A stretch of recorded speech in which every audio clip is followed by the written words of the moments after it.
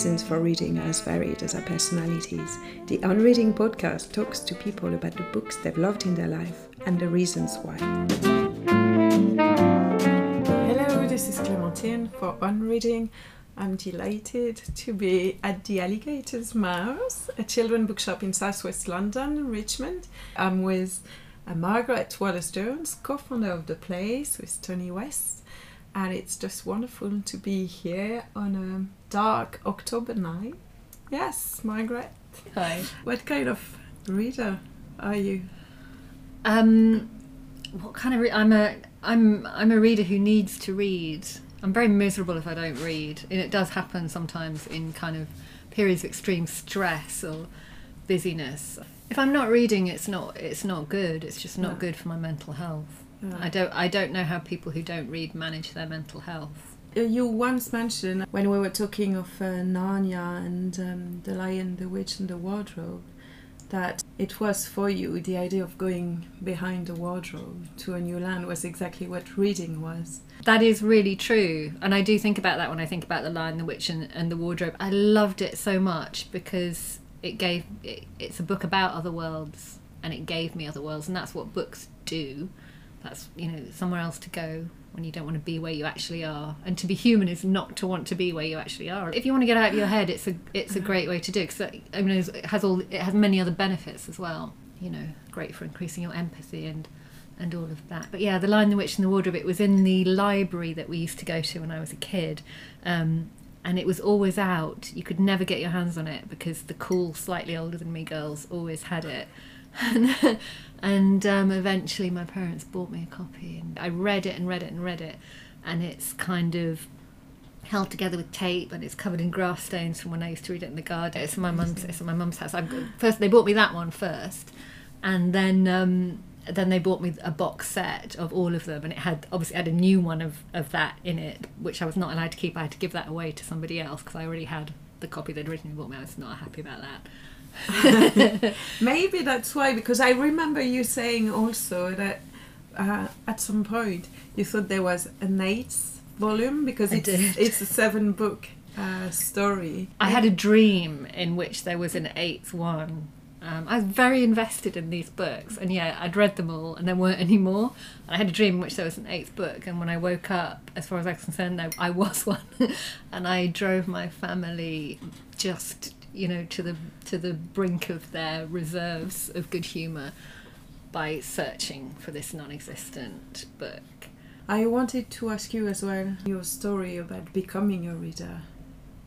My sister was 3 years older than me, and she could read before I could, and I was extremely jealous because it just looked so much fun to be reading Peter and Jane books. I remember her reading the early Lady Bird reading Peter and Jane books, and she was not paying any attention to me because she was reading this book and I couldn't, and I wanted to. She was elsewhere. Yeah, she was elsewhere. She was not interested. Well, she wasn't interested in me quite a lot of the time anyway, to be fair. But yeah, she wasn't, and I wanted it. And we were read to all the time as kids, which I think is a great way of helping children learn to read.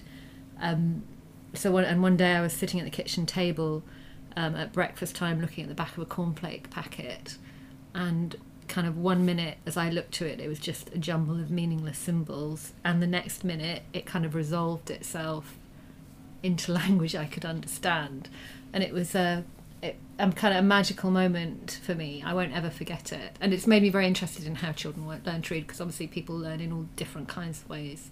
Was it at the same, or in your memory it's within the same instant nearly, that at one moment the signs don't make sense and suddenly they do?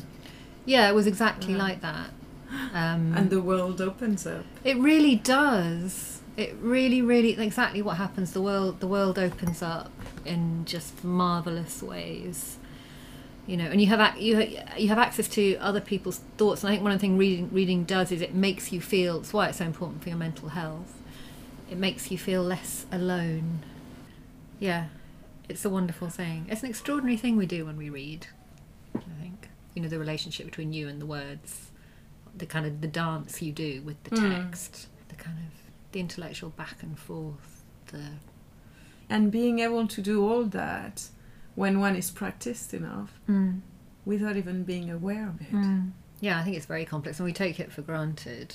You know, kind of once we can do it and do it well, you know, we stop thinking about the process. But sometimes I do remember the process and how I first experienced it.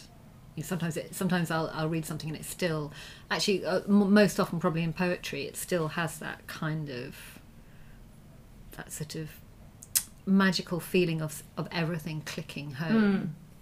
Partly because I think poetry is doing a different thing to novels. It's on its way to being music. It has that in it as well. And I've certainly found at times when I have not been able to read novels, and I love novels, but you know, when somebody's dying, I find it very difficult to read novels. It's the attention span thing, and for lots of reasons. But poetry, there's really been no life situation where I haven't been able to read poetry. I find it enormously comforting. Partly it's because they're very often short. You know, I think your brain can't always cope with a whole novel, but pretty much can always do a poem, and also partly because it kind of it goes to, I think, to a different part of your brain in the way that music it does. I think it speaks to you, and it speaks often on a very directly emotional level. It goes deeply within, doesn't it? One of your books is Other Men's Flowers. How did that book came to be in your hands, or? It was given to me by my father, who loved poetry. Much of my love for poetry comes from him, and it's an anthologized by a soldier, Wavell, who was my father was also a soldier. He was a military hero of my father's. My father read a lot, and this is a very unfashionable collection of poetry. Although, as you were saying earlier, you know, it's never been out of print, but it's very. My father always used to say, largely, I think, to irritate me. He used to say that a poem was not. It wasn't a poem as far as he was concerned, if it didn't rhyme and if it wasn't about the empire. Yes, I was about to say, because Other Men's Flowers, it's a lot of white men. They all are. How did you feel then when your father, gave you that book? With a twinkle in his eye, or? Well, I was very young. No, I mean, it was he loved the book. He used to say that about the rhyming in the empire. He'd say that to irritate me. I mean, you know, that wasn't why he gave me a book. It was because he loved poetry and he loved the book, and he could be lured away very easily from poems that rhymed and were about the empire to poems that didn't. I remember. I distinctly remember him reading T.S. Eliot's Journey of the Magi at my urging, which doesn't rhyme and it's not about the empire, and he sat, and I could see him being transfixed by it. At the end, he said, "Yes, that's very evocative." You've chosen this book because it was a gift from your father, and it means that, or because you actually. And because you actually love the content. You know, there are people in there who poets who I'm always going to want to read. You know, Samuel Taylor Coleridge and Keats. But it does contain some of my favourite poems, and I don't know if I'd have known that they were going to be my favourite poems if I hadn't found them in this anthology. Robert Louis Stevenson's Romance, which I love. It's a very simple poem, but I find it extremely kind of charming, and I feel a huge emotional connection with it and with him as a writer. I don't know if I'd have known that had I not found it in this book. And I kind of think when he first gave it to me, I probably thought, this is a bit tedious. I mean, I wasn't very old. I was probably 11 or 12. I didn't really. Yeah. And then, but you know, my copy now is very, very well read because there's always something in it. And part of what I like about it is it's an anthology. It's the first anthology that ever meant anything to me. And I have many other anthologies now which mean a huge amount to me. And what I love about them is that they've been selected by a human who loves them, and you get to see that human brain and the connections they make and the way they think about it. So that then the selection of poems becomes in itself a kind of narrative. Yes. I find that extremely emotionally satisfying. There's a quote by Montaigne. I have gathered the poesy of other men's flowers, and nothing but the thread that binds them is my own. Yes. And that's exactly that. It really is. And I find I very much enjoy it when I find a poem that I'm familiar with, but in a different anthology, so it's next to different poems, and then you see that poem differently. I'm actually, Nosy Crow's wonderful Yes. I Am the Sea, Yes. which contains many poems that I Yes. know and many that I don't know, and that hugely enjoyable feeling that I got when I opened it, where I get to drift happily from page to page, kind of taken on a journey where I don't actually know where I'm going. It's kind of not like a novel. It's different. It's like being in I don't know. It's like a land or a landscape or at sea, yeah, and occasionally exactly. you have those Yes. the boy that you know and Yeah. keeps you afloat. Yeah. They're gorgeous books. I mean, those two Nosy Crow books, the love the them. Seed That I Am the Seed, I'm the seed that grew. and the new Tiger. Tiger. They're physically beautiful to look at, and I do think Fiona Waters. I just think her selection for those books is wonderful. In the first one, I Am the Seed, I found many poems that cheer me up and pull me up on days where I feel a bit lost. Yes, I think poetry really can do that for you. It can, and I just, I love it so much. And a lot of people don't, if you're not coming from a family where people read poetry, and if you don't have a teacher who loves it, maybe you're never going to have it. And I think everybody should have that opportunity to find out that they enjoy it, because we all, given the opportunity, we all would. I think it's a very basic human art form. It's a very early human art form. Obviously it predates novels, doesn't it? Yeah, other men's flowers, not other women's flowers. So how old were you when you read Narnia? 8? I was probably about 8. Yeah, 8. I would think so. Then which one came after, if we go through your books? If we go through it chronologically, I kind of feel like Which I one know is Why the Queen? Caged Bird Sings and The Handmaid's Tale. These are both the original copies that I read, and I see they're both the same price, which is £3.95. Wow. So I'm pretty sure I would have read them at around the same time, which would have been I would think probably in my late teens. And both hugely important books for me, actually.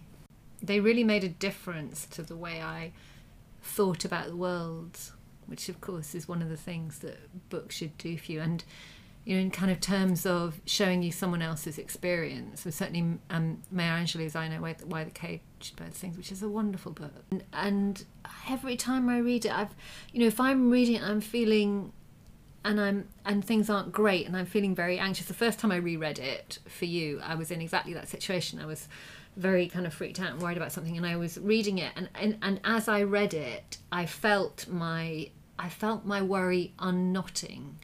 It has the ability to do that. She has this extraordinarily, many difficult things happen to her as a young girl, and there's just no self-pity in this book. I'm fascinated by that. None. It's the opposite of a misery memoir. There's no self-pity, and you can really see a hunger for life. Yeah. And again, books have a very important place in this story, in her story. So important, and that's one of the so important. That's one of the things I loved about it when I read it first. As a young woman, because books meant a huge amount to me as well. And kind of in the same sort of, obviously my life was fine, absolutely fine, but they were doing that thing which offering escape and solace and windows to other worlds. And actually, after she's raped, she stops speaking. Her grandma suggests that she goes and she goes and spends time with this lady who lives nearby, who has huge Mrs. Flowers. Yeah, who has lots and lots of books, and who reads to her from A Tale of Two Cities, and which Maya's already read, but she's transfixed by hearing it read aloud, which I think is so true.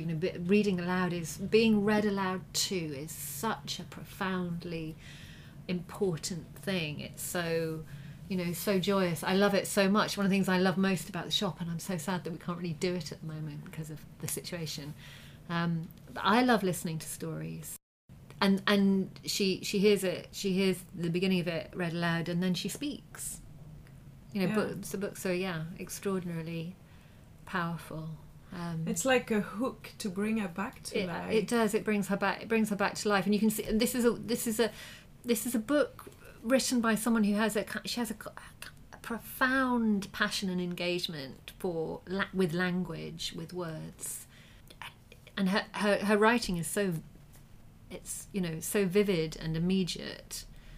It really puts you in her world, and yet she manages to make it, despite the fact it's a very specific time and place and experience. She manages to make it very universal, and I think that's the sign of a very, very good writer. She's incredibly robust, and I think that's something that maybe isn't kind of celebrated enough in humans, but we should. And in her poetry as well. That's what a lot of her poetry is about.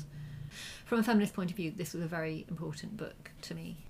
It really was, and as I say, I read it at the same time as A Handmaid's Tale, and probably those two books. It's funny because they are like a pair, but they're very different books. Yes, they are. How did you come across The Handmaid's Tale? I mean, both of these are Virago books, and I mean they're not the I read a lot at that time that Virago were publishing, so that they were publishing lots of books for baby feminists like me. I was either at the end of my time at an all-girls boarding school or had recently kind of left, and that wasn't an environment where people really did feminism, and this is kind of the late 80s. Nobody was a feminist. Were you openly a feminist? I mean, at school, would you? Well, at school I kind of tried to keep my mouth shut and my head down, because that was sort of safest, really, in that environment. Although I might, by the time I got to sixth form, I might have started talking about it a bit because I was a bit more comfortable. But certainly by the time I got to university, I was very tedious about it indeed. And partly, it was easy, but the Handmaid's Tale. Her writing is lean, I think, in this book. It's quite very nice, and that adds to, I think, much of its impact.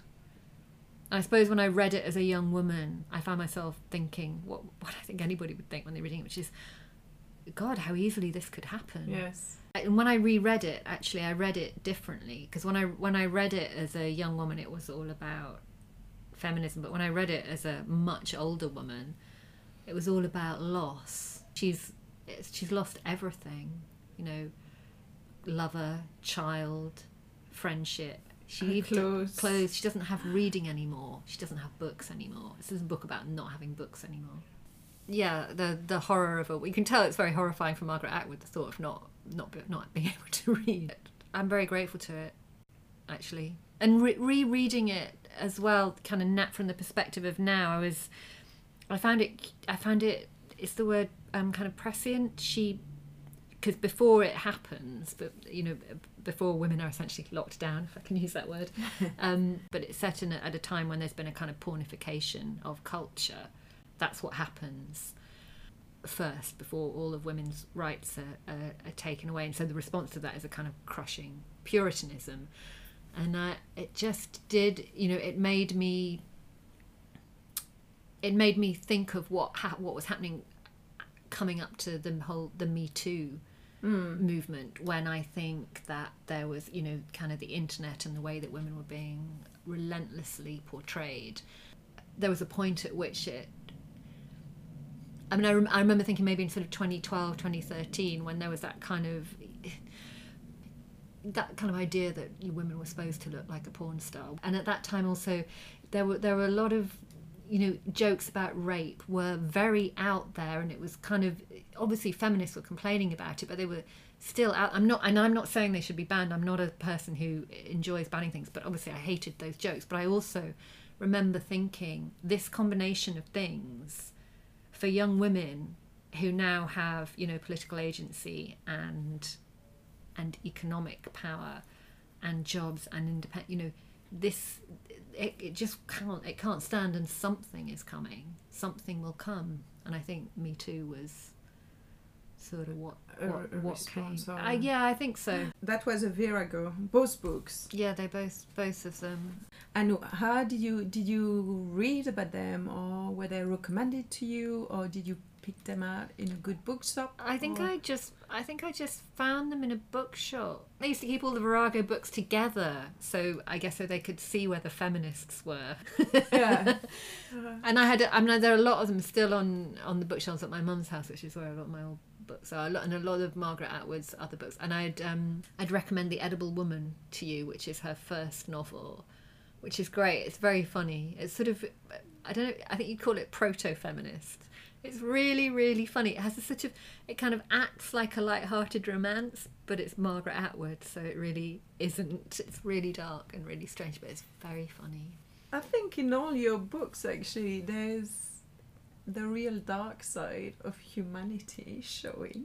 And then there's It and Stephen King. Yeah, it. You came about it because one of your friends was reading it, and you were staying at hers, and you basically just nicked it and started reading it and couldn't put it down. I did, and actually I was probably the same kind of age. I was probably 19 because it was our first year at university, and it was my friend Bawani. I wasn't even supposed to be there, so I was sleeping in her single bed with her because there wasn't anywhere else. So we were sleeping head to toe, and she was reading this book, and every time she left the room or put it down, I would seize it and start to read it.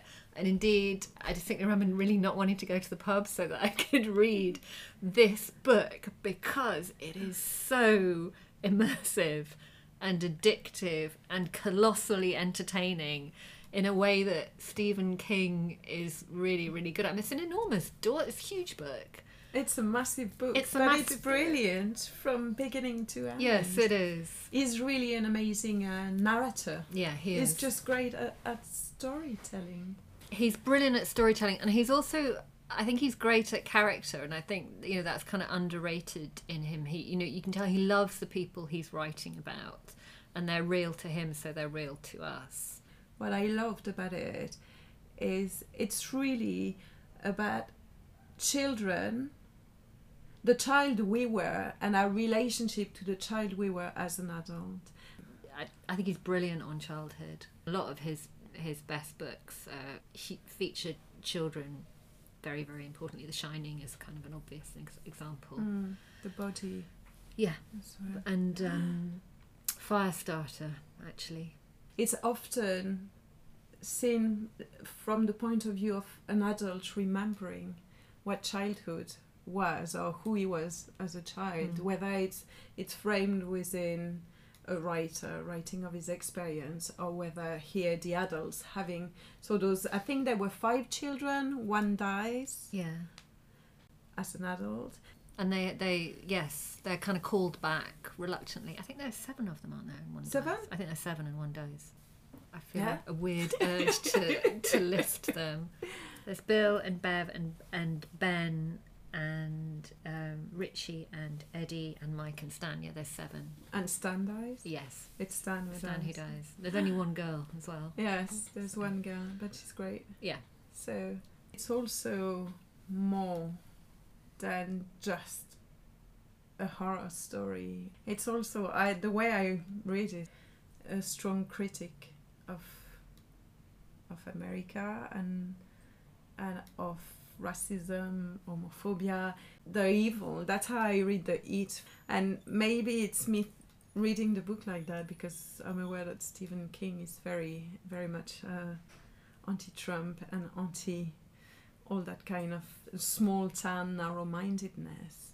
I think that he is very, very concerned with those things, but he writes about small towns, and I'd have to say I think he loves small towns. The sense of place, he's so good at place as well.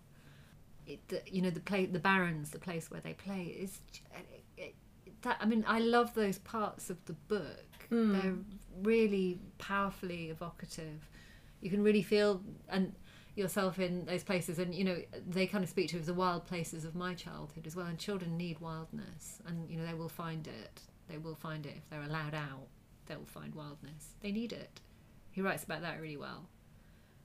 But I think what you're saying about the way he writes about America, I mean, I find him fascinating because that's a writer who I think kind of knows his country. he's not taken seriously. I don't think, but he will be read. He'll be read in 50 years and in 100 years, because partly because he's so entertaining, but also because of the things that he's writing about. You know, he understands his country, and if you read, and I'd really recommend. Have you read The Dead Zone?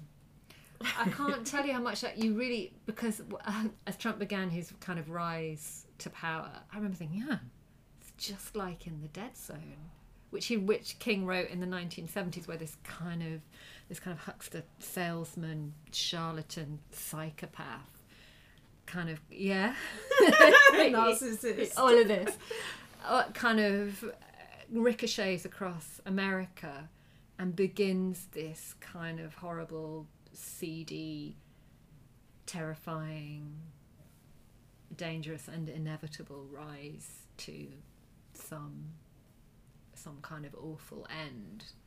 So he's on that kind of trajectory, and our hero is Johnny, who's has these psychic powers, which he acquired.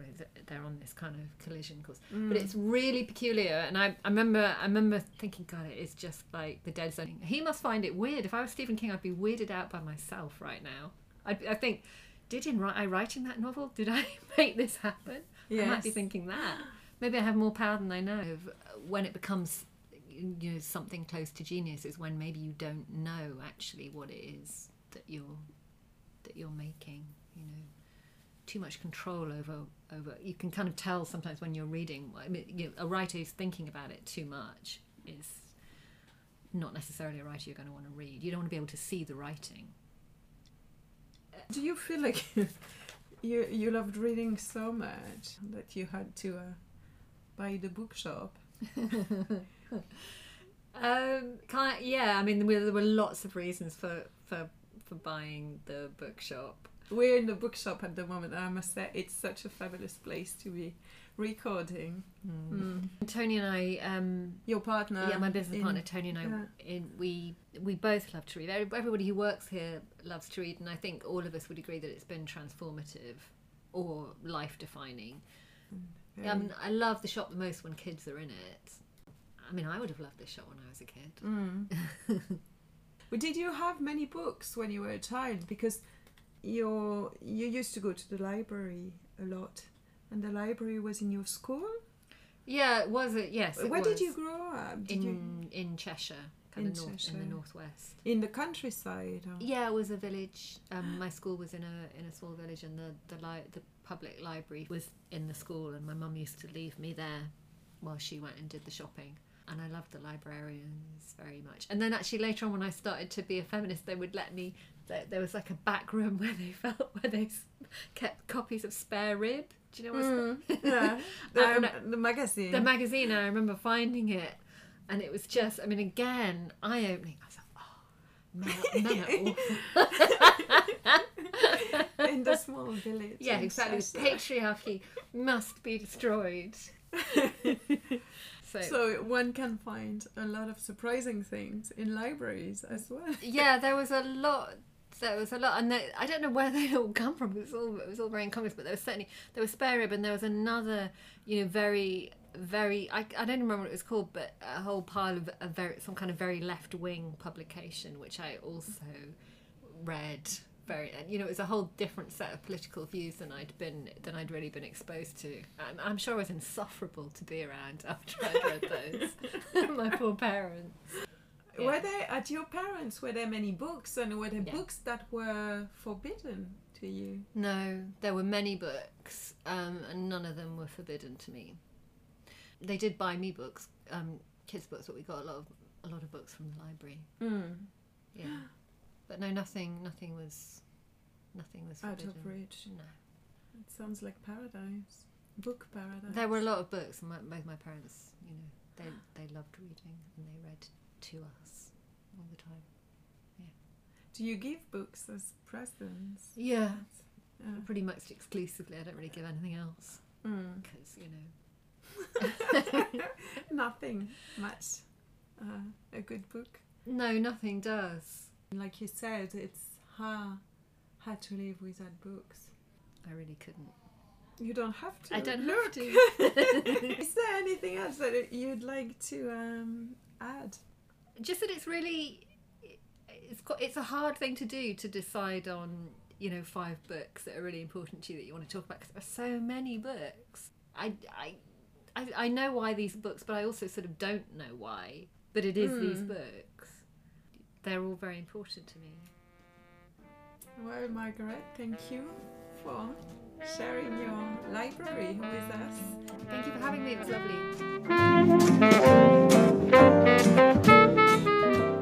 The On Reading podcast is produced by Will, Bella and Clementine. For more information about the podcast, our guests and the books we've talked about, please visit onreading.co.uk.